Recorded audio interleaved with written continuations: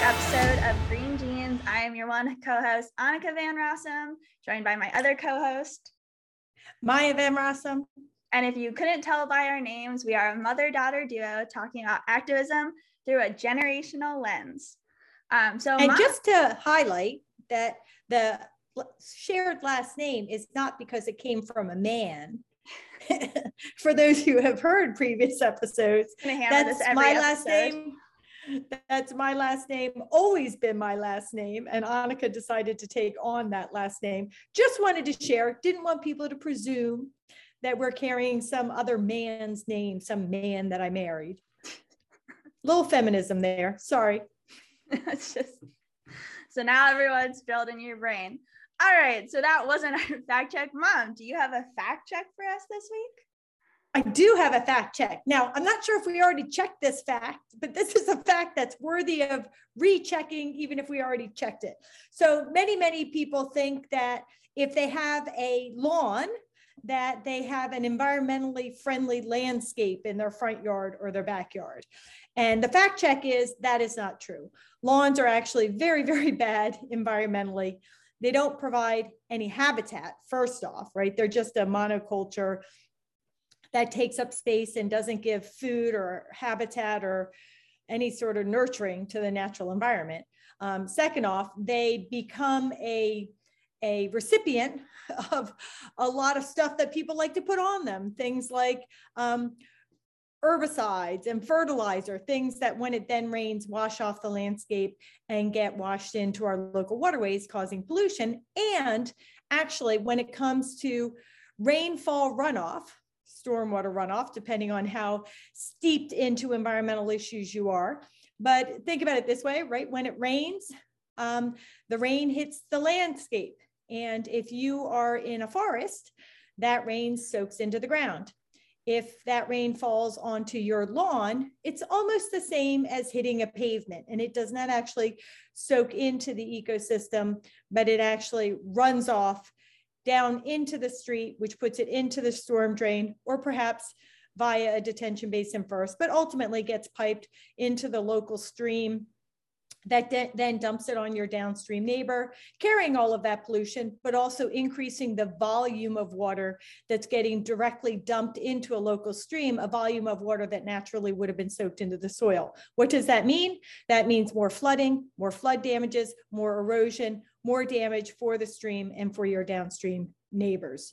So lawns are actually not good. What you should do is figure out what part of your lawn in your front yard, your backyard, or your side yard do you actually use for something other than just mowing, maybe for sunbathing, maybe or for your kids to play, and keep that portion of your property lawn. And then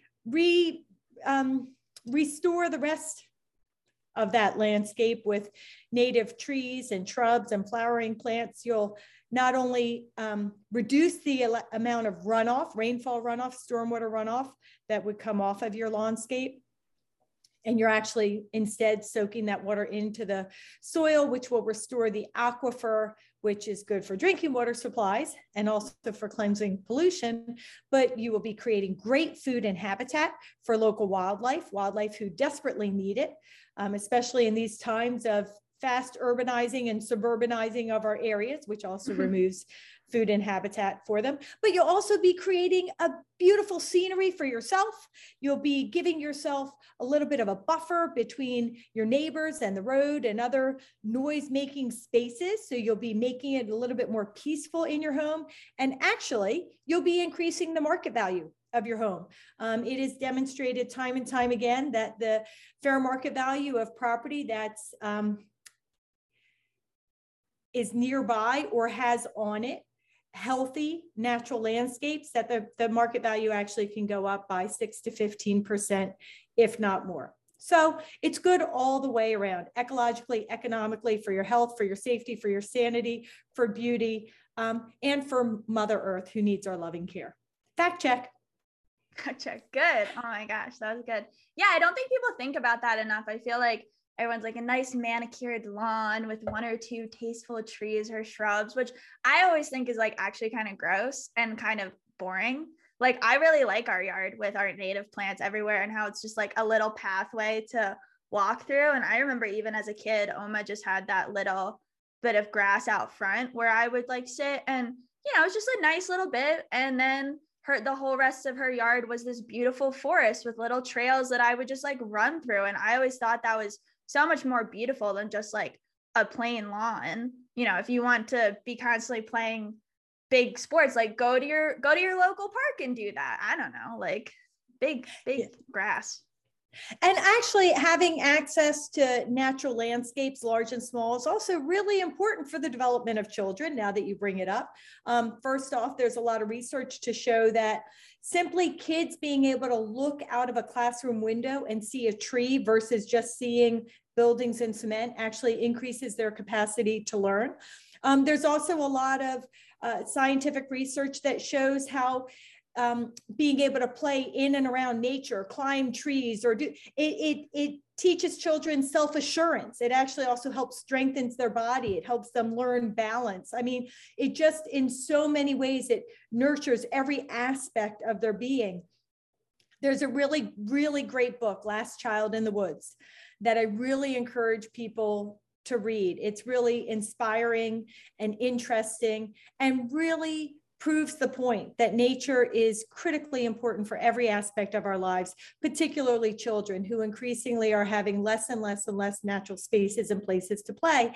And if you can make your backyard or your front yard or your side yard, or all three of them, a natural space and place for your kids to play, and neighbors' kids to play, grandkids to play, the kids of neighbors, if you don't have your own kids to play.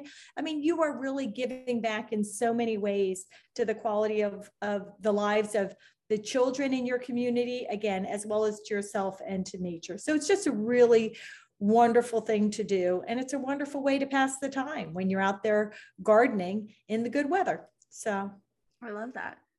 So speaking of getting people outside, I'm super excited to introduce this week's guests. So we have Lukey and Kubi, who are two twins, and they run this whole operation adventure thing. It's hard to explain. It's just really cool, but it's called Warn the West. So Lukey and Kubi are out in Utah right now, and they do paragliding. And they're two twins, and they do some amazing artwork. And they're going to come on and talk to us actually about how climate change has affected their sport and what they've been seeing in their time out there. And it's very cool. I'm very excited. Lukey and I actually went to college together, and it's been really interesting to see how he went from studying in a classroom to now really just kind of being out in the world. And I think it shows too that no matter where you start with your education or your life path, you can always change. And it seems like he and Kubi are doing really great things. So I'm going to bring them on now. So we're going to. But just before you do, I just really, really want to say I'm really excited to meet them, because you've talked about their evolution, both in terms of their sport as people, but also in terms of their environmental awareness. So I think it's really exciting to have this new lens through which we can think about and talk about the power of the environment. And I think it really proves the point that environmental degradation harms all of us or impacts all of us. And it also proves the point that you and I have said so many times. It doesn't care what your interest is, what your education is, or what brings you to the table. We all have something to contribute to environmental protection. So it's going to be interesting to see how they take their interest and their talent in this sport and bring it to environmental protection. So I just wanted to say that. I'm sure I'll say it again when they're on. But I wanted to say that to you, Annika, because I thought that this set of guests was really exciting and really interesting, and I really love it. So kudos to you for thinking of it. I'm so excited. And I think too, I'll probably say it again when they get on, but I think this is a realm of environmental degradation and the effects of climate change that nobody really thinks about. Like, you wouldn't even think about it. So I think they're going to bring a perspective that not many people are aware of or would get a chance to hear about. So with that. Hey guys. Hello. Hi, hey. Kubi. So I just gave a little primer on what you guys are up to. But so you know me, I'm Annika, and this is, of course, my mom, Maya. But do you guys want to give us a little intro about who you are and what you're doing? Absolutely. So we're Lukey and Kubi Jackson, and we're 24 years old, and we kind of spend our time, focusing on art, flying paragliders as pilots, and just kind of living these nomadic 21st century lifestyles these days. We live in a 1984 trailer And currently we're based out of Salt Lake City, but we really like to move around the whole American West and just visit different flying sites and, have a ball, Yeah. have a good time and, live a life we enjoy living. So I want to encourage people to take a look at the video, because you guys have a really beautiful landscape, which is an art landscape behind you. And I want to encourage people to, again, get online and look at this. But can you tell us a little bit about what this beautiful art is that's behind you? So this is actually a really interesting piece. And it's kind of from a distant time in our life, because it was when we still lived, right outside of Boston, Massachusetts. And, we kind of had these more normal lifestyles. And we painted this actually as a table. So it was once our living room table. And as you can see, there's just a beautiful mountain landscape. And then kind of behind me, we have this beautiful Utah desert. And at the time, we were just trying to paint this beautiful imaginary landscape. And now looking back at it, it pretty much looks exactly like Utah. We painted Utah before we even knew that, we would kind of be living out here. So it's a good piece and it's nice and big. And we did it in oil paint. So I've always loved watching Bob Ross and his videos, and all these techniques I kind of got straight from him. And if you've never watched The Joy of Painting by Bob Ross, I would highly recommend it. Even if you don't have a painting background, the man is really a magician with the paintbrush. So that's a little background about the piece. And you guys also, your trailer that you guys live in, you guys painted that yourself too. Yeah. It's really cool. So your Instagram, right, is Warren the West? Warren.the.west. Okay, there we Warren go. the West. Everyone should go look at your trailer. I think when you guys first posted it, I was like, this is the coolest thing ever when you guys redid that. It was really amazing, because when we got it, it was an old hunting cabin, and it's from the 80s. It was really old and decrepit, and we bought it for really cheap, and we kind of turned it into the largest art project we've ever done. And we came from Boston and living inside, so we didn't have a lot of these handyman or basic homeowner skills. And we made so many mistakes. We still make mistakes on a daily basis, but growing up in the suburbs, it doesn't really prepare you for what's super common out here, which is people kind of living in their trailers, their vans, their vehicles, and ever since COVID kind of happened too, it's kind of gained a really big spotlight, and it's become even more socially acceptable. Lots of people now have these remote jobs, and they've started traveling all around or living in different spaces. And, so we're friends with a variety of people, some with really good jobs and careers who still, still make it work living in their setups, and that's the way they prefer it. Or, the dirt poor, makes no money, but, loves life and loves being outside and, going on new adventures. And so really the trailer enabled us to enter this sort of lifestyle, and we've been living it for 2 years, and it's absolutely changed our lives for the better. I would recommend it if anyone's ever thought about it. And, sometimes people start out as weekend warriors and, they build their vehicle and, they just use it on the weekends, and, that's fantastic. But some people will start that, and then they'll be like, oh no, I gotta live in this thing full time. And then that leads to people not even being comfortable living in full-size houses anymore.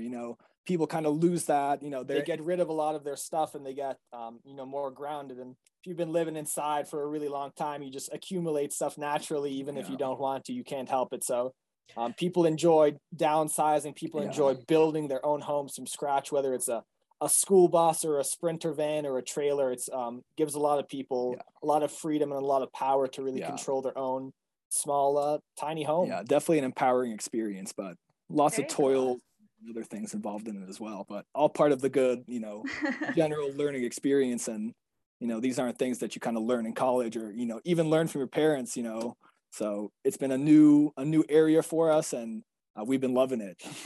Well, so what I was just saying to my mom actually was, so Lukey, obviously you and I went to college together, and how I don't think I ever had conversations with you. You were environmental science major, right? Yeah, environmental science. And I could have I always knew you were very adventurous, but I could never have pictured that this is where you would have ended up. And obviously I got to talk to Kubi a little bit whenever he came to visit. But so I think people would be really interested to know, for both of you, what was the transition and what kind of inspired the move from, I feel the educational track that has been pushed so hard on our generation to get a degree and get a job in that, and then to just radically do this. So what happened, guys? Yeah, Absolutely. Yeah. So from the beginning, so we are first generation Americans, and our parents came here. They escaped from communist Czechoslovakia in the late 80s, early 90s, and they ended up getting asylum and coming to the United States.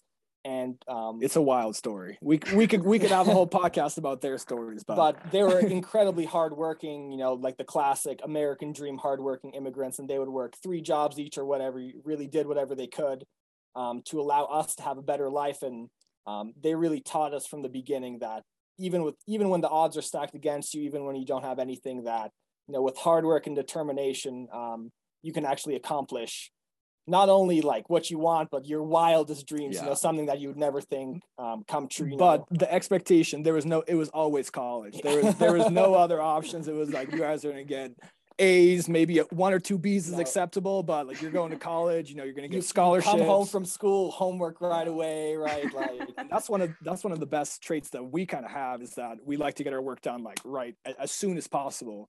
And so they really instilled this hard work ethic in us. And we grew up outside of Boston, where they have really good public schools. So we went to a really great public school, and then we ended up parting ways and going to different colleges. I ended up majoring in biology, and Lukey ended up doing environmental science. And so we actually really enjoyed these careers, and we were always super interested in science. And, we got our degrees, and we ended up within a few months that we actually had like really good jobs and good placement in like the Boston biotech scene. And if you guys don't know, Boston, I think, has the largest number of science companies, in this one small area. Oh, wow. So I was employed as a research scientist, and I was always really fascinated about neuroscience. So my few jobs that I had were all specialized on rare neurodegenerative diseases, which was, insanely interesting, very niche. All these orphan diseases that normally, wouldn't get any attention or funding, but they were designated as, they affect this small amount of population, so they would get extra funding. So there was these big companies, and, they're all looking at these different rare diseases. And I was, a scientist. I would do the experiments, the nitty and gritty on the animal tissues and brains. And it was we're going to stop going down that path. we really like you, Kubi. We don't want to talk about animal testing. And I was like an environmental science major. And so what career path I went down was kind of environmental health and safety. So I was working in these same labs that Kubi was a scientist in. And I was kind of responsible for like the safety and the permitting part of how these massive labs operate. And we both had the experience of being, working for these, billion-dollar companies, and they would have, 7 buildings in, this compound. They would have 15 stories of just labs on labs on labs. And it was incredible to see what the largest biotech companies are up to. And they have a lot of machines, and they have a lot of scientists, and, and they need lots of people to kind of help with the safety. And, when scientists are using chemicals, they're just doing their experiment, they're following procedures, and rarely ever do they actually think about their own safety. And so there's this whole group of people who have now a career in assisting, labs and scientists operate legally, safely, and effectively. And so even though we had different majors, they were both science related, we actually ended up working very closely together, which was, kind of funny. We would have like coworkers who would recognize me, who worked with me. Yeah.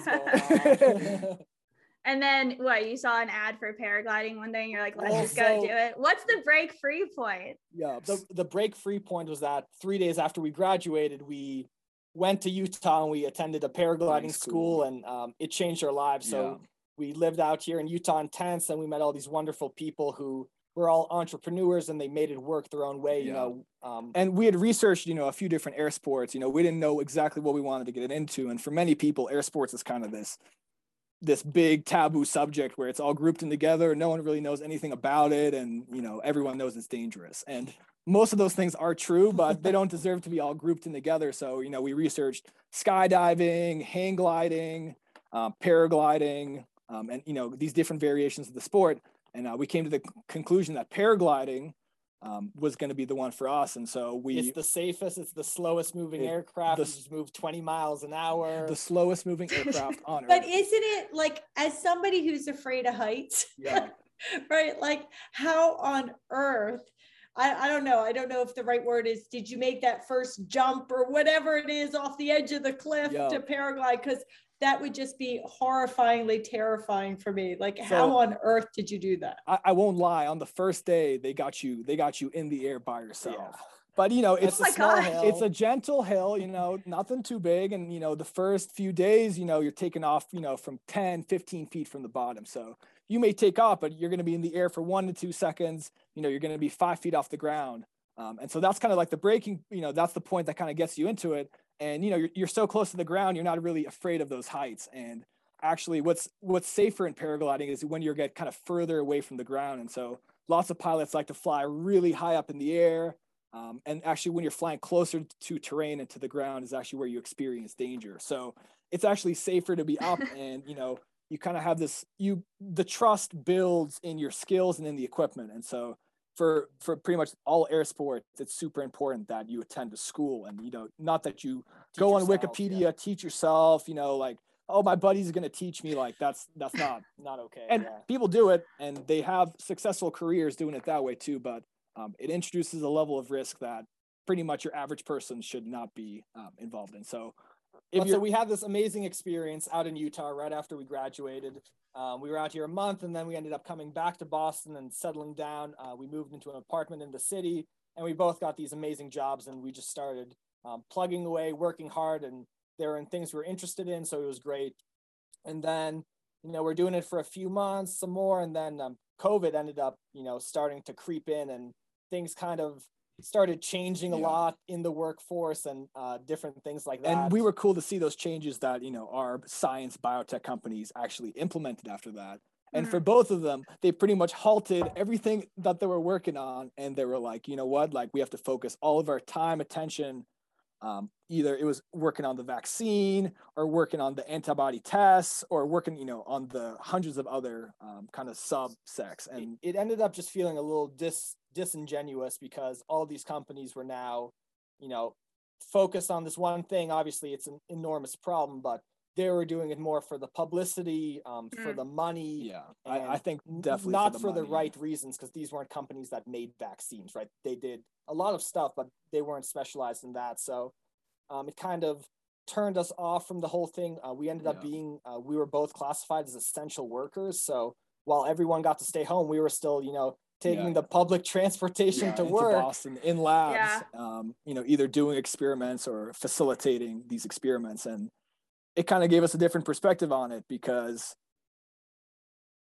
I mean, we were just, you know, as I'm sure lots of people have had personal stories and have been involved with it, you know, we kind of had this unique little view into it. And we decided that, you know, we had learned to fly earlier last summer. It had been about a year. And we were like, you know what, like, this isn't going to do it for us. And, you know, can I just ask a quick question? So when you were describing your areas of interest, you were talking about all those, as you said, those weird illnesses that don't usually get researched. And when you were saying that, I was exactly thinking, oh, I bet he was really interested when COVID came, because isn't that kind of illness? So it's kind of interesting that maybe yes, but maybe no. Under normal circumstances, probably yes. It would have been really good, but just you know, just the way that everyone's lives were kind of altered as a result of it, and just the precautions that were now normal that you needed to take to protect yourself and to protect other people. Sometimes they got a little bit extreme in the workplace, like one person from each department was only allowed to be there at a time. So it was kind of, we had gotten new jobs and I hadn't been trained and I was the only one allowed from my department in the lab. And I was like, this is not going to work. Like I need a little bit more than this to do this really complicated and serious job. So we ended up just kind of falling out of love with it. And but you know, we grew up in the suburbs and on the East Coast, and you know, we kind of, as many people do living on the East Coast, you have this dream of the mountains and, you know, being a skier and a climber, and I mean, I can't describe the feeling, but I think many people through the generations have felt this feeling of wanting to go out and explore, you know, a new area and these mountains and this beautiful thing. And so we kind of always had that in our mind. And then 3 days after we graduated, we go to Utah and we learn to fly, and we kind of see it with our own eyes. And, then we returned back to the East Coast for 1 year. And we just realized that, we had seen how other people were making it work. And, everyone that's kind of in our generation, we were told it was college, and college, it works for a lot of people, and it worked for us, and we would have had fruitful careers in the sciences. But, our parents had always encouraged us that we could always, we could be whoever we wanted. We could overcome, whatever was against us. And, once we got that taste of flying, it was just, it really empowered us. It if really you can fly like a bird, and I mean, it's a incredible feeling. Then we realized that we could probably pursue some of our other dreams and really, put in that hard work from our parents and see if we can could make something of ourselves. And so we quit our jobs. We're like, no more. It's COVID, and we're like, listen, like it's like we're ready to open up a new chapter in our lives. And so we moved to Utah, and when we packed up some cars, and moved is a loose term. We were living in tents for a few months, and we were kind of going through this honeymoon period. We made this big change in our life, and we were honestly planning of getting biotech careers here in Salt Lake City, and there's a pretty good biotech industry here. And after a few months, we were kind of at this crossroad of, do we get real and, settle back down into these careers that we went to college for. And we had just been so empowered by everything, and people had been so supportive and encouraging of us. We were like, you know what, let's try something else. And then we're like, well, if we're going to go and, forge our own path, then it might as well be like the best, funnest, the best case scenario, like the dream. So yeah, we decided to try to literally, do what we always wanted to do. And that's turned into us pretty much two things: making art. We absolutely love making art. And what we love even more is now that we can kind of turn it into a business. And, instead of just drawing for fun and, making art for free, people start to actually see value in, the stuff that you create. And then by them being able, to pay you for your time and for your art, that enables us to make more art and to get better at it mainly. And it's a really great experience. But ultimately, it's exactly what we wanted to do. So it was kind of a blessing when no jobs, no companies here gave us the time of day, despite us being very qualified. So that made us even more a little resentful towards the whole thing.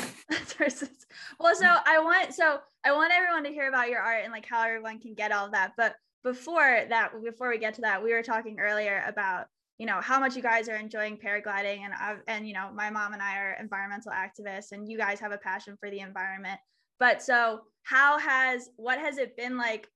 We're in Code Red for Humanity for Climate, and you guys said that you'd noticed some differences in your sport. You have a mentor who you've been talking to about how climate change has really had an effect on paragliding. And I was just saying how I'm so excited to have you guys on, because I feel like it's something people don't think about, like that it wouldn't affect pilots. it. Even pilots don't really think about it. And yeah. So we were just lucky to, meet a crazy person, and he kind of passed down his knowledge to us. And we'll just kind of get into a brief story around it, and then we'll kind of meander to the facts of the situation. And so one of the things we do, we live in a trailer, is that we love traveling around, and we travel around different parts of the country, specifically to new paragliding and flying sites.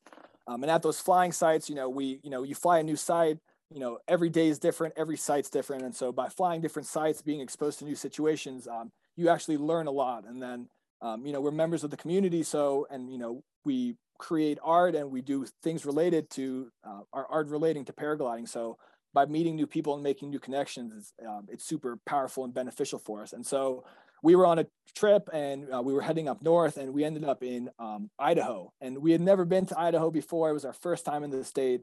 And we had heard of this beautiful place in Arco, Idaho. And it's about a town of 1,000 people. And, we're from the city, but we love being out in like the middle of nowhere. It's a really special place.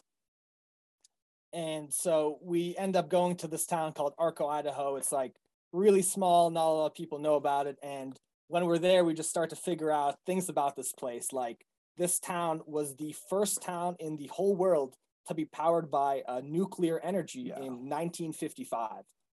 It was Arco. They used to call it Atomic City. So it was like, oh wow, they powered a light bulb for a few hours and they got that designation. And so even today, when you drive, through the town, they have all these signs saying, it was the first nuclear powered town. And so it was like, a gift to the world. It showed the whole world what you could do with nuclear power. And then what we found out was about 10, 11 years later, in 1961, they actually had a enormous nuclear meltdown, which was totally covered up. It's actually the only US's only nuclear related fatalities happened in Arco, Idaho, and it was the first one in the world, the first nuclear fatality, and the only one in the U.S. So there's not a lot written about it. We all had science backgrounds and we had never heard of this place. We're like, that's the type of stuff we're interested in researching. And we had never heard of this case before. And we were in this town. So we started doing more digging. And turns out there's this crazy backstory. None of the locals will talk to you about it. Everyone downplays it, but there was, there's 3 people working at this nuclear power plant. And unfortunately they weren't the best or the brightest of that Idaho had to offer.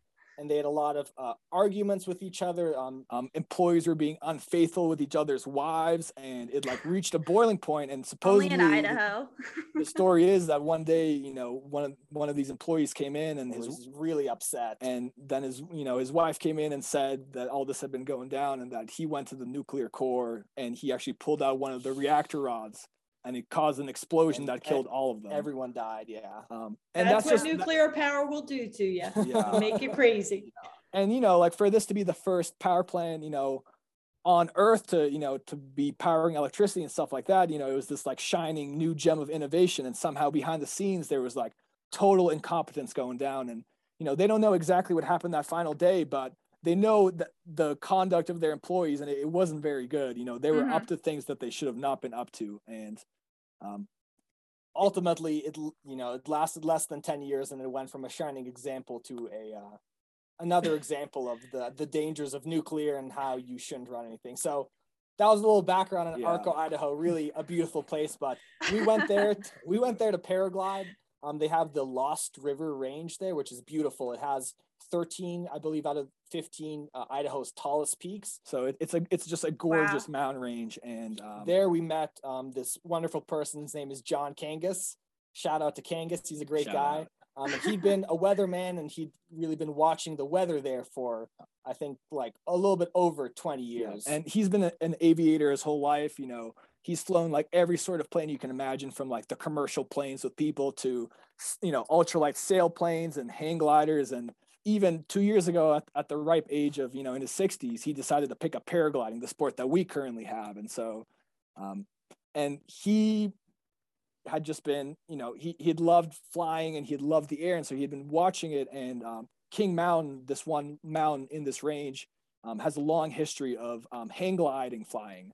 And so they used to have competitions there, 20, 30 years ago. I mean, even more recently than that. But it had been this it wasn't a hidden gem, but it was this widely known, amazing flying site. And then it kind of faded into obscurity. But first he had made a bet, and he said, I'm going to buy a piece of land here. And he opened up his own airfield, and all he wants to do is just promote flying and bring as many people to the site. And he thought that King Mountain was the best big mountain flying site in America. And he did that through all of his weather models and how long he had been observing it for. So, he buys a piece of land there. And now 20 years later, the weather has drastically changed since its glory days. So he was able to give us some really good insights. And we were there for about a month, just living on his property, flying around, and then helping him actually farm work, helping him construct the airfield. It was this, this great positive experience. And one of the things that we noticed, and one of the main points that he addressed of how paragliding and this big mountain flying is being affected by climate change is through forest fires. And so wow, I'm sure people are pretty hip to people kind of understand, maybe not people don't understand, but I guess people have been exposed to hearing about fires more and more recently, I'm sure, in these last 5-10 years. Every year is the worst fire season of the year. And then you have that every year for a few years. And then living out west for the last 2 years, we've actually been able to experience the smoke during the summers for these last 2 summers. And the fires from California or from Idaho or, the Northwest. And it's it's really, that's gross. It's gross. scary. It's Well, really there was like I think it was this last fall, there was that huge fire out in California. And I was still in Vermont, and the sky was like that weird foggy red and all that. And it was all the smoke from all the way across the country, all the way in Vermont. And that was like a horrifying experience. I just like had never experienced that. Yeah. Well, if you live out west here, unfortunately, it's become a reality, and it's like every summer now, a consistent thing. And, you know, Utah doesn't even really, Utah burns sometimes, but the neighboring states, especially California, like, you know, we get everyone's smoke. We get our own smoke too from Utah, but, and so on top of the smoke being super unhealthy, you know, you're breathing in these particulates, the forests are burning, it actually impacts the conditions of flying. And so, just to give a little background, so when you fly at King Mountain, the Lost River Range, you're doing a certain type of flying, and it's called cross-country flying. And the goal of cross-country flying is that you take off, and, you know, instead of just flying in one area and landing, your goal is to take off, and it's to actually fly across a mountain range as far as you possibly can. And you're going for distance. And so you find these rising columns of warm air called thermals, and they just, you fly in a circle, and it just takes you up and up and up, and then it ends, and then you fly along the range and you find the next one. And it's this like amazing game of kind of chess or Monopoly or whatever you want to call it, like with the earth, because, you know, you can't see the air. The air is like invisible, yeah. You know, and we have some tools that kind of give us these helpful beeps to indicate if we're in rising air or sinking air. And it's just, it's one of the, people strive, you know, when they learn to paraglide, they're like, you know what, once I get all my skills in check, like this is the area I want to focus on. And people these days fly 100, 200 miles, people 300 miles. Yeah. People will be in the air for 9 to 10 hours flying these unbelievable distances, and they have oxygen in 18,000 feet. They're at 18,000 feet, and like, you know, they're going for it. Like, you know, they're barely humans at that point. And so King Mountain and the Lost River Range is really famous for these sorts of conditions. And so pilots traveled there specifically so they could fly cross country. But with all the smoke recently, so I guess normally the sun gives out like 1,000 watts per square meter to the earth, something like that. When you have this dense smoke cover, it can reduce that 1,000 watts per square meter to, let's say, 500 or maybe even 300, 200. And you just have much less sunlight coming down. And so it means in the mornings too, like it takes longer for the earth to heat up. So, you know, pilots are used to flying at certain specific times that enable them to seize the conditions of the day. And when there's smoke and stuff, you kind of have to delay your takeoff by, you know, a few hours. And so then you're kind of flying later in the day. You have less time to actually, you know, fly a big distance. The thermals are less strong. You know, the visibility is decreased. You're like, you can go up 10,000 feet and the smoke is still there. Yeah, you can't escape it. And then you look down below and like, you can't even see the valley that you took off from. Like it's all smoke. And then, you know, one of the beauties of flying these ultralight aircraft is at sunset, there's this like magical phenomenon that happens. And it's, people refer to it as a glass off.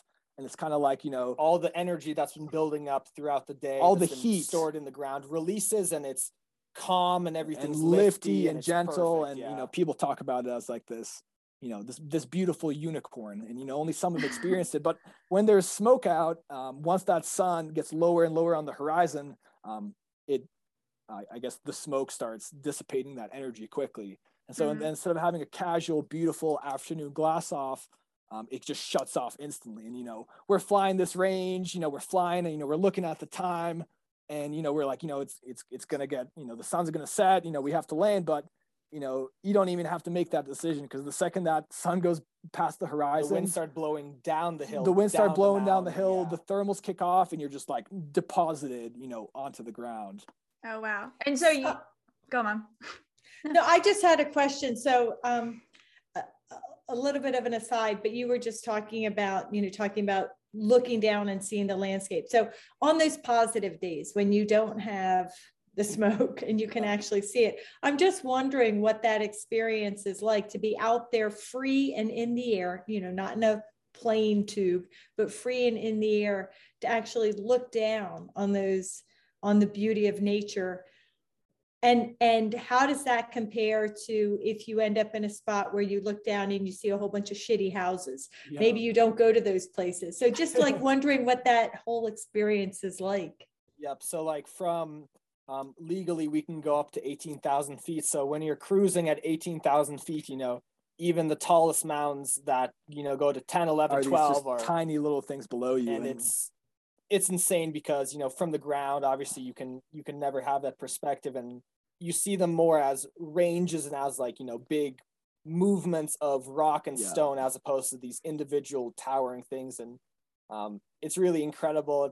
It's hard to describe. You're right, though. It is one of the most amazing parts of the sport. And, we're up there and, our paragliders are made of like thin plastic. We're talking like plastic bag. It's a wing, it's similar to a plane wing, just it's not sturdy. It's made of plastic and, you have to physically inflate it. And then you're kind of sitting in this harness that's just like some cloth. And so you have almost nothing, you have a helmet on. So, you have this sort of experience, especially as you get higher and higher. Some people actually get kind of freaked out because they see that they're so far above the ground. They, you can, besides being a little oxygen deprived, which is a serious thing for, pilots who fly long distances.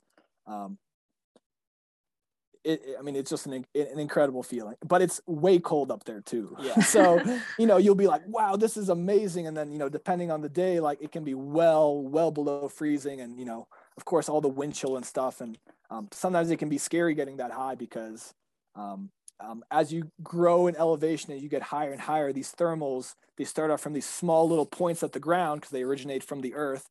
And then they expand into these ginormous funnels. So, into clouds. That's where the thermals end. So towards the tops of these thermals, you can be in some very strong lift.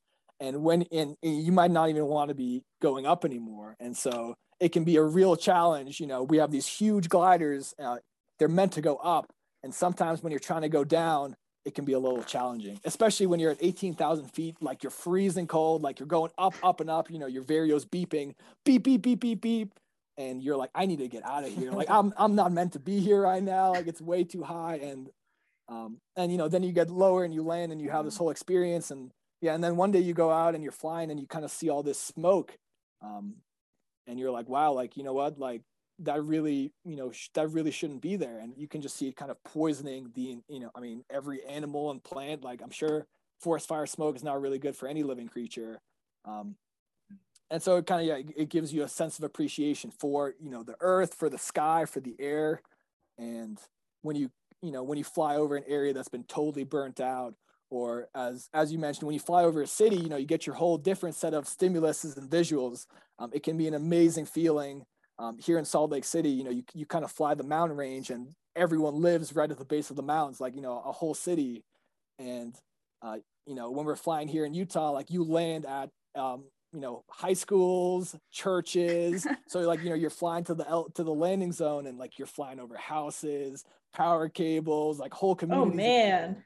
And you'll see them, they'll look up and, it's common to see it in Utah, but sometimes these people are like, what is going to happen? Like, where are these people going to land? And, then we make a beautiful pass. So we land, in a nice field. And that's a very unique experience too. But, flying in Idaho on the Lost River Range, like there's nothing out there. It's just open land, wow. Big mountains, your occasional farm.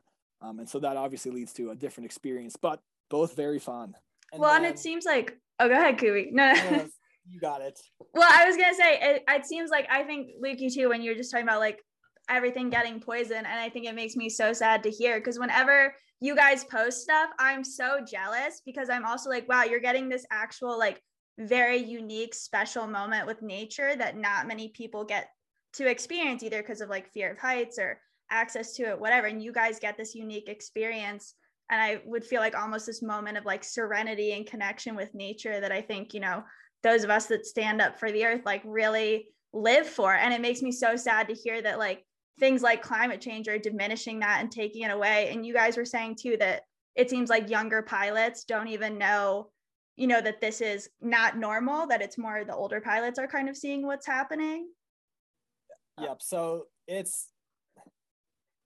you could say all pilots, that no one sees as it's just our friend has this very unique perspective, but because pilots we look at like the forecast, we see what's going on, and then in the moment we have to deal with all this information while we're flying. And when we're flying cross country, it's as younger, newer pilots into the thing, it's overwhelming at times. There's so much to process.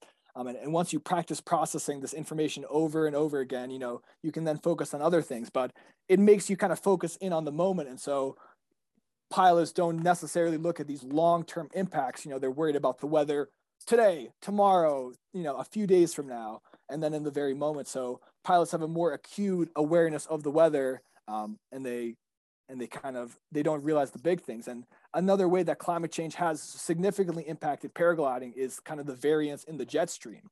And our buddy Kangas he went into detail about, you know, we're kind of just sharing some of the things that he taught us. But so you're right, the jet stream is this huge column of air that moves from the west to east. In the northern hemisphere, it's usually above Canada / the top of North America. And it kind of just transfers heat, you know, from the warmer parts of the globe to the cooler parts. And it's one of these huge global systems. And it obviously, you know, it's not just the weather, you know, it impacts everything from flooding to drought to temperatures. Wow. And so recently, you know, they have all these amazing weather models and weather predictions. So there's sites where you can actually look at the jet stream, and, you know, you have to look a few miles up and you can just see how this thing is moving. And traditionally it moves more like a normal, like a rapid or, you know, fast moving stream. It's kind of straight.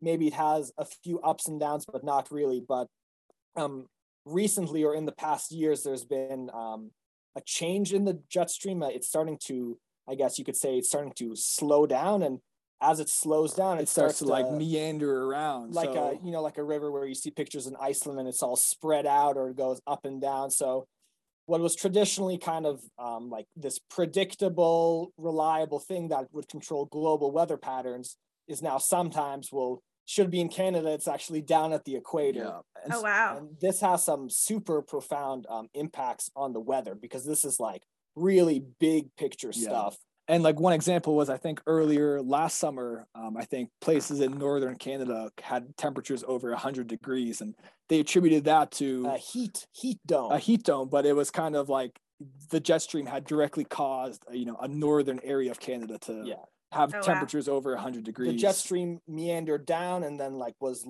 it left this area by Canada and like Washington, that area.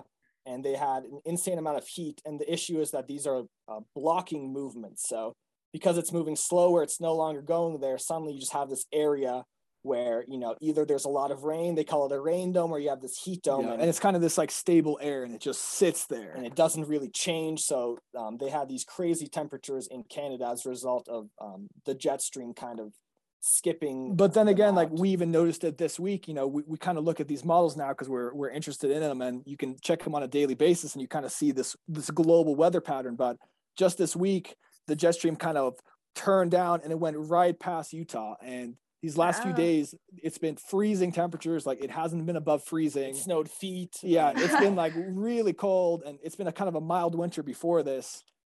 And, you know, we just look at that graph and you see that loop going down like this, and, you know that cold air coming from the north is just coming right through Utah. But so the jet stream with it brings fronts. So it brings like, you know, cold fronts, warm fronts. Yeah, low pressure and high pressure systems. And these systems are really important in resetting the weather, because the flying is the best right after a front has moved in and the air is cold. It's clear, there's no smoke, and then the sun heats it up, and then you have this big contrast between hot rising air, and then the ambient air is much cooler.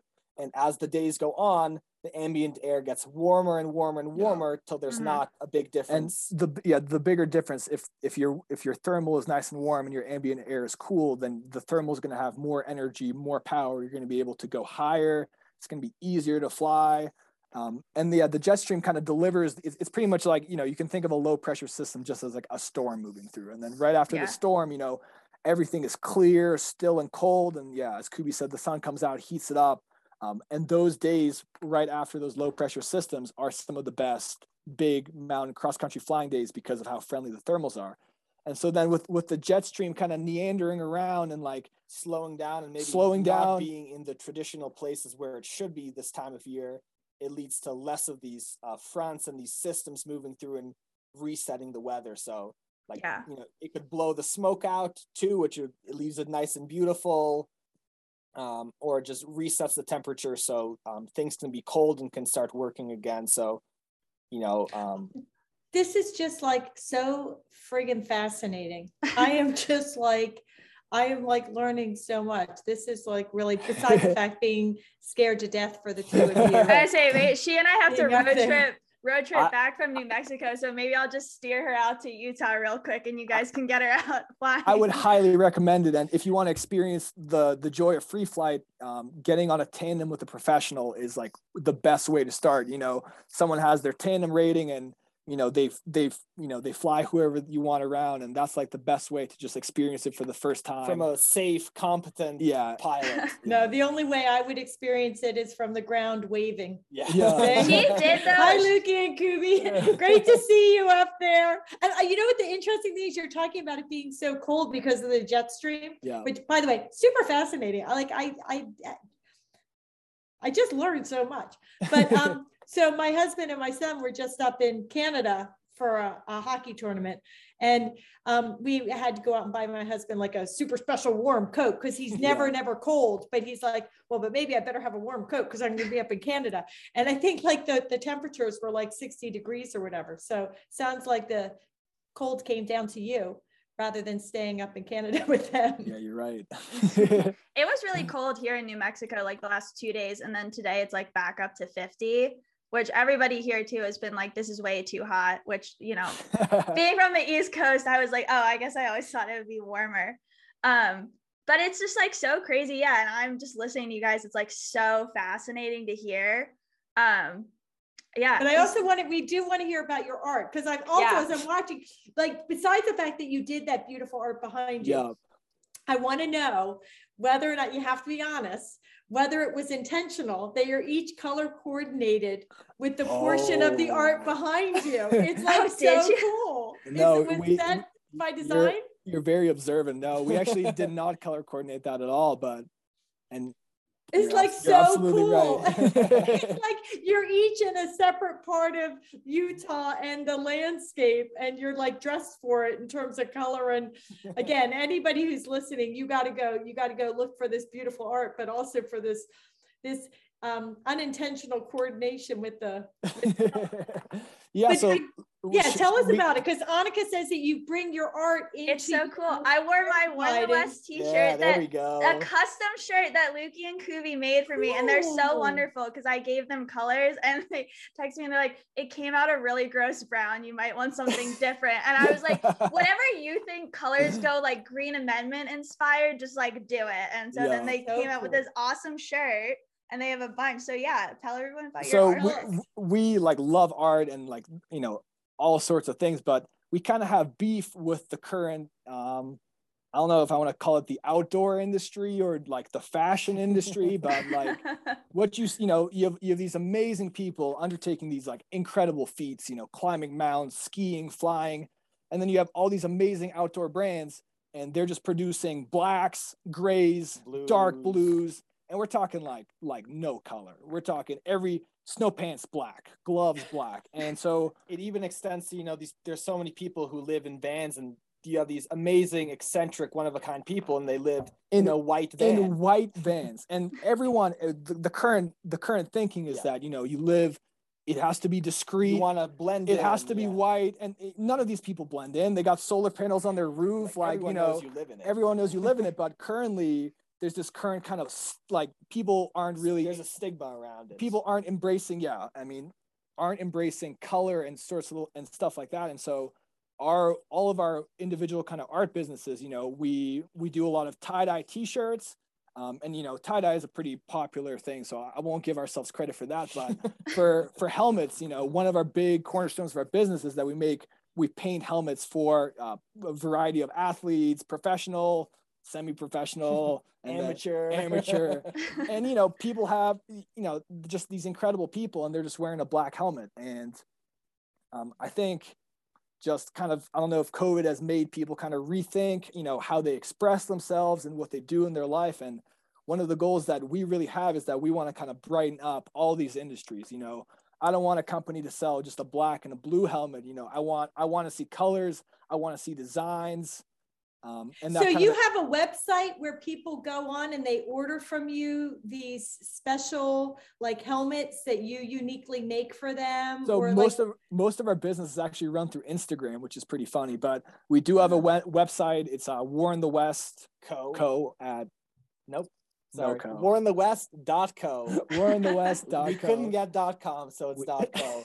But our thing really? is we just started, it's more of the custom thing. You know, we want people to like these colorful colors, and we thought that if we were making custom work for individual people, that the work would be a little bit more, and that it'd be more meaningful to them, because instead of just buying a piece of art, they have a direct role in the creation of it, from choosing colors to images. And on our helmets, we love doing all sorts of things, but you can have anything you want there. You can have logos, you can have cute things, you can have colors, and flowers, flags, mountains, like anything. And so by doing customs, we've really opened up our art, because we've been learning a ton, taking the people's needs and requests. And some helmet that I would never make because it looks green and it has a flower on it, for example, now I'm forced to make it. I have no choice, and ultimately it's better. It opens up our horizons, making custom work for people, and we give people what they want. So we make a lot of tie-dye shirts. We make these custom helmets for athletes.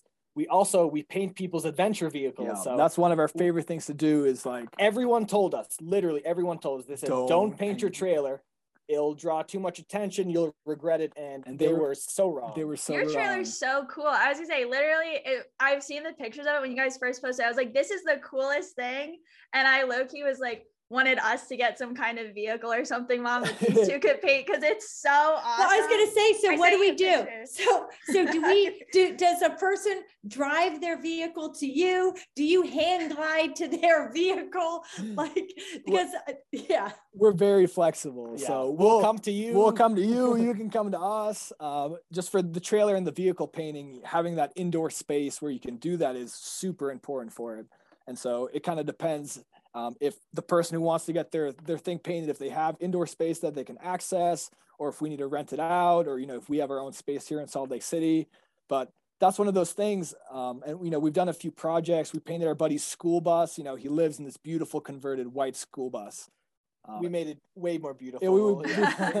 He was like, guys, he's like, I want some mountains on it, but like just I think I saw you got that project. That was really cool. He's like, I just want some blue mounds. And then by the end of it, we had made like a full color spectrum. It was like 15 different colors. Blues, greens, purples, reds. And we just displayed this mountain range like across one side of his bus.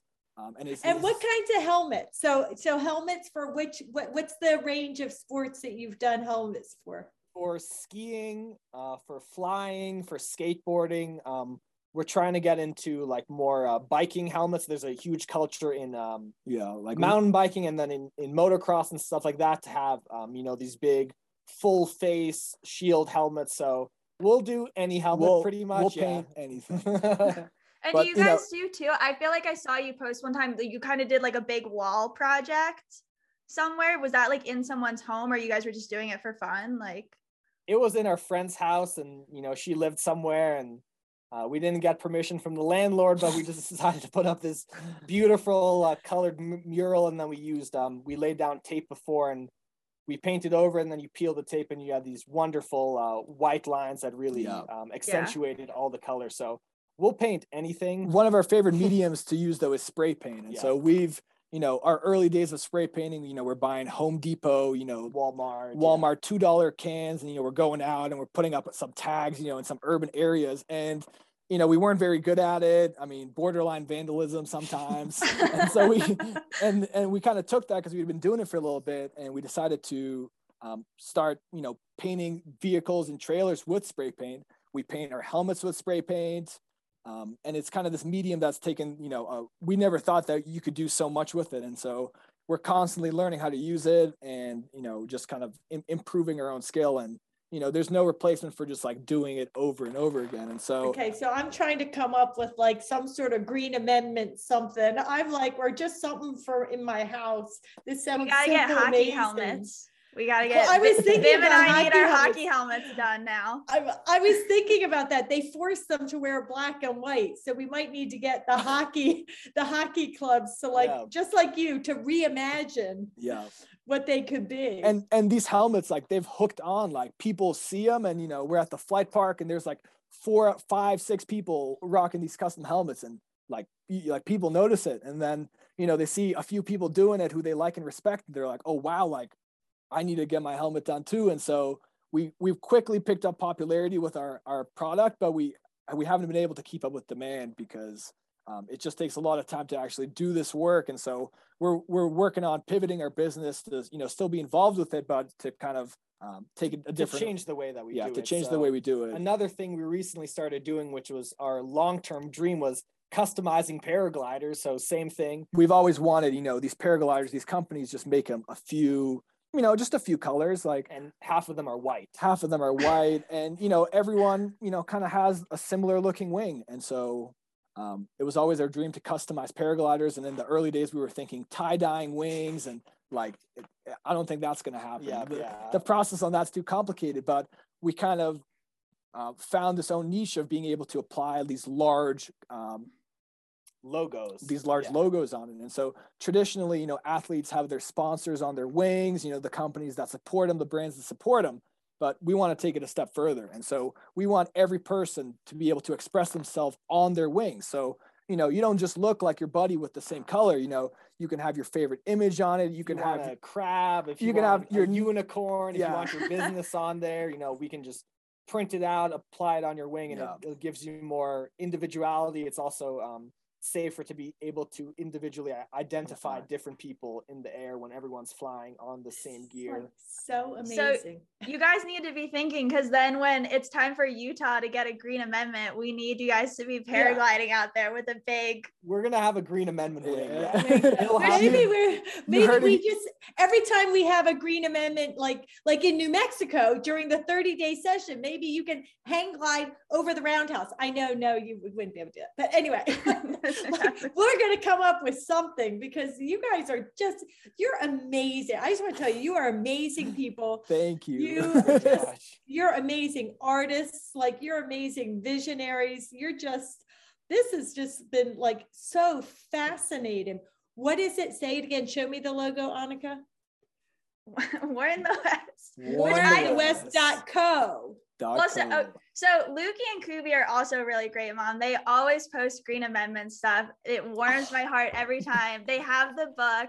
We have to thank you guys, because this is enough about us, but the stuff that you guys are doing is absolutely incredible. And so we're super happy. I mean, we follow you guys. We got the book. We love, and this whole idea of a green amendment on like the state, that these states are kind of passing it on their own constitutions, and that it doesn't have to go to the federal level. It's just this like, it's an idea and a concept, Maya, I'm sure that you've created, and you've kind of been working through these last, how many years have you been like behind this movement? Can you give us a little background? 2014. 7 years after an amazing victory. And anyway, that's a whole nother story. You're kind. I won't go into it, but it's very kind. And I love that you really get the power and the importance of this pathway for environmental protection. It means the world to me. And really, we are going to find a way to weave the two of you into our whole national movement, because this is really superb. You're superb. They are wonderful. So they really are. You are superb people. This is going to be like probably the like one of the best episodes of all time. Yeah. I know. So boys, you have to tell people, because like you're saying too, because of your artwork and people being able to support you, you're able to do what you do and do this amazing work, and also, be involved in the environment and all that. So how do people find you? How do they support you? How do they, tell everyone. The best way to follow us is through our Instagram or Facebook too. Because it's like people like me, like Instagram is very painful for me to manage. So I can manage Facebook though. I feel like our generation is this weird, like when we were in middle school, it's like everybody was on Facebook and then like migrated away. Yeah. And now it's like Instagram, but like some people still are really into Facebook. So it's, I was surprised to use Facebook. So keep going. And so we, on our Instagram and Facebook, you know, we post our daily content is always centered around art, or it's centered around paragliding, being outside. And so that's kind of where we showcase all of our stuff. We do have a website too. It doesn't receive as much traffic as we would like. So maybe we'll work on that. Yeah. warnthewest.co. And that's for Instagram, Facebook, and the website are all warnthewest.co. Instagram and Facebook are just Warn the West or warn.the.west. They should come up, hopefully. Yeah. Okay. Right. It just shows my social media ignorance that I presume the .co goes everywhere. So. And if people want like a custom helmet or anything, do they just like shoot you? Just hit us up. Yeah, the best way to get in contact with us is just to hit us up through either our website or through Instagram. And if you have questions, if you just want to talk to us, say what's up, we respond to everyone. So very cool. And I just want to know, is your guys like ultimate goal? Are you gonna do like the tandem showing other people how to fly, or are you just kind of doing like your own thing and just living your best lives in the air? Well, so like with you know, with everything, it's a lot of hard work and a lot of dedication over, you know, not months, but we're talking years of full dedication. The full commitment is really what gives you you know, like a fruitful career. And we can look at people around us and we're like, oh my God, you know, they have amazing positions and they're so young and they're really living their best life. And, you know, how did they get there? You never know how they got there. And it's always through some luck, a lot of hard work, and then just consistency and perseverance. And so we're kind of in that area where we're in the swing of things, and we just need to commit now, you know, 1, 2, 3, 4, 5 more years. And, you know, just through that dedication, commitment. And then, you know, like we make art every single day, and like we fly almost every single day too. And so just by repetition and learning is, you know, the best way to, you know, and we love these things. You know, we decided to go all in on Warn the West, and like, you know, this isn't like a part-time thing for us. Like, like we're committed like in every possible way you could be committed. And people say that's no, keep going. And people say that's great. You know, like how else can you succeed without believing in the cause and believing you're going to achieve all this and having these dreams? And, you know, sometimes you have to stroke your ego a little bit, or, you know, you have to be realistic with yourself too. But if you don't believe in yourself, then no one will. Yeah, then no one will. So we're going to take it all the way, and, you know, we're not going to stop until we get there. And I'm sure it's the same thing with you guys. You know, it is. I do have to. One thing that struck me: Warn the West. Where did the name come from? A lot of people ask us that, but is it like you're warning the West that we're coming, man? There's multiple interpretations of it. Some people interpret it just like that because we moved from the East Coast to the West, we're warning the West, and, you know, we like to be, you know. That's what I thought it was, just from like knowing Lukey in college. I was like, oh man, they're like going out west and they're just gonna like raise hell, and they're like, so warn the West, we're coming. Let's just say it's that. That's a better answer than what the actual one is, so it's okay. All right, well, on the next episode when we have you, which we're gonna definitely have to do that again, we're gonna get out of you what the true story about the Warn the West comes from. You'll have to tune in next time. Next time, that's right. And along the way, people have to follow you, because you truly are amazing. Again, artists, environmentalists, and just all around people. Annika, what a grand idea to have Lukey and Kubi. They're great. I only wish Kubi went to college with us, because I think it would have been great. You missed out. And I saw Kubi only every now and then with Lukey, but it's a good time. And I'm really glad that I got to, you know, meet Lukey. And it's really been amazing to like see this journey you've been on. I mean, I really was like, when I saw the first photo, I was like, oh man, like, what is this guy doing? Yeah. And then I was like, they're crazy. But then to see like where you've gone, it's just so cool. And I really think it's like, I'm jealous. I'm like your neighbor right now in New Mexico, and I've been like every time like, man, I should go out there and just like see what they're up to. But you just guys are doing like, it's just awesome. Like it's just great, and I can't say that enough. And, thank you guys so much for having us and for the kind words and support. And, you know, what we've really been blessed with is, you know, the amount of people who just believe in us and like no one tells us you're not going to make it. Like, no one does that. Everyone is like, oh, you guys got it. Like you got it. Like, you just gotta, Totally. You just got to do it. I get it from that lady over there. We believe in you. We totally believe in you.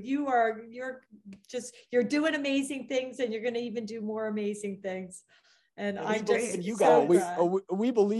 We believe in you guys a lot. And in the Green Amendments, you guys are inspirational. The work that you guys selflessly do for the betterment of everyone. Yeah. And hopefully that, we'll see if New Mexico does something in your guys' favor soon. Yeah. Number 4, we've got PA, Montana, and just recently New York. So maybe New Mexico will be number 4. Congratulations on New York. Yeah.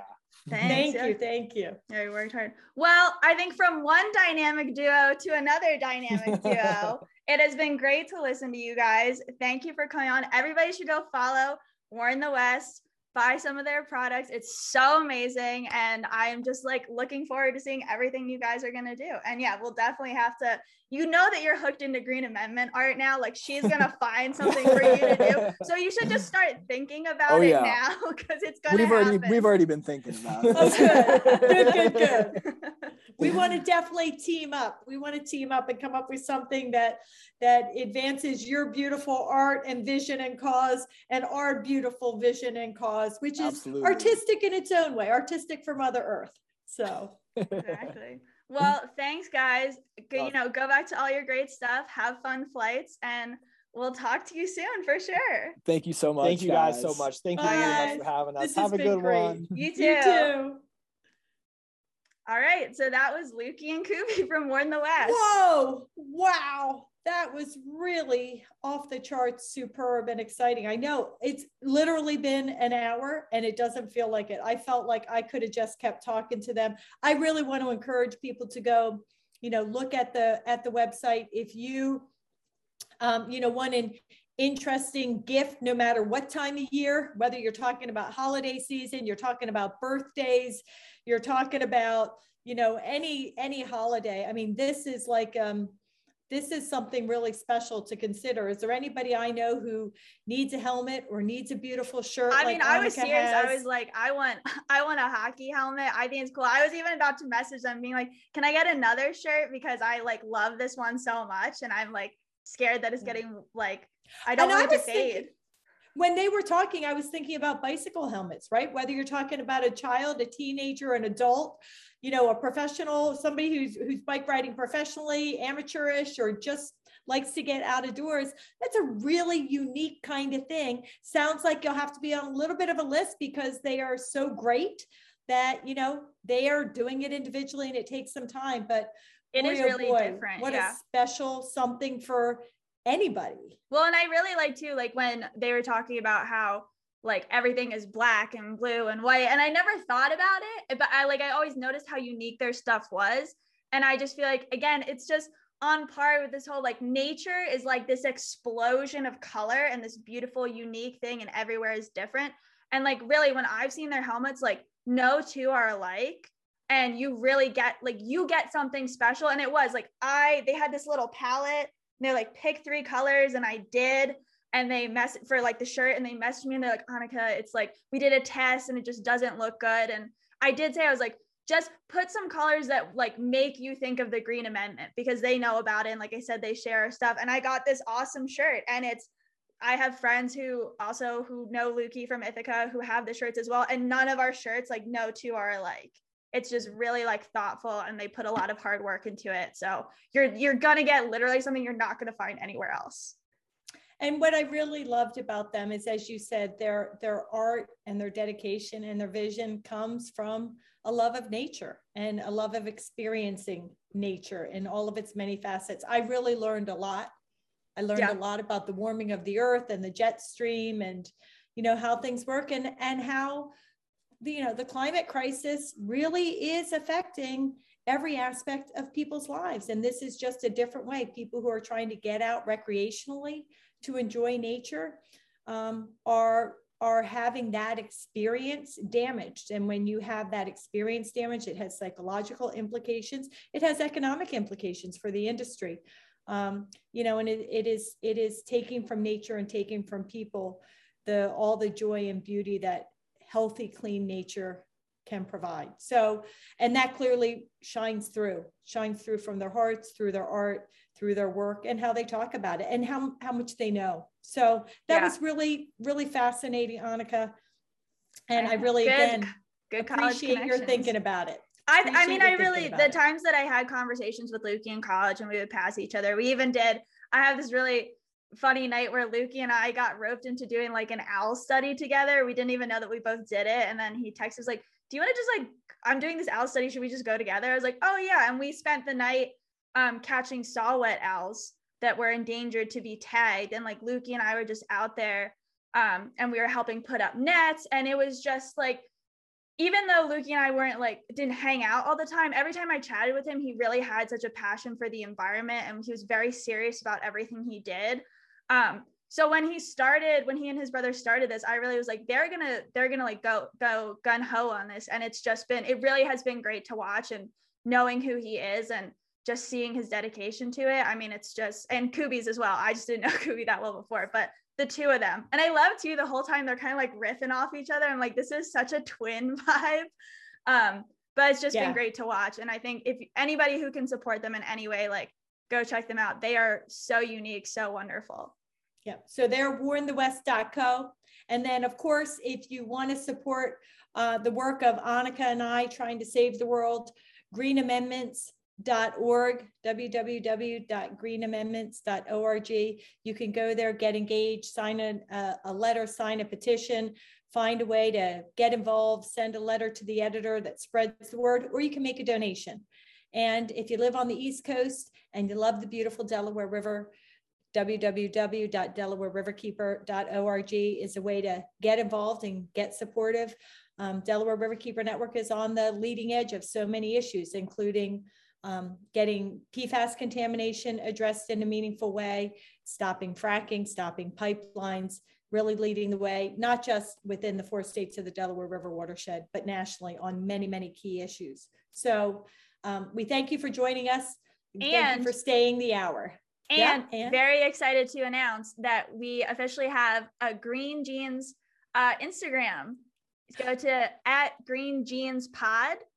And we are on Instagram. Of course, follow Green Amendments and Delaware Riverkeeper on Instagram. But if you want to DM us on there, maybe you want to be a guest, maybe you have some thoughts on topics, @GreenJeansPod on Instagram. We are working on it. So and I can't wait to share Lukey and Kubi's art. Yeah. Right? Because if we're on Instagram and they're on Instagram and on Facebook, we'll be able to also link people in to the incredible guests that we had today and incredible people that they are. So with that, Annika, I think we better sign off or people are going to be like, what? I got stuff to do. Thank you for coming on for a very unique episode, everybody. And we'll see you next week on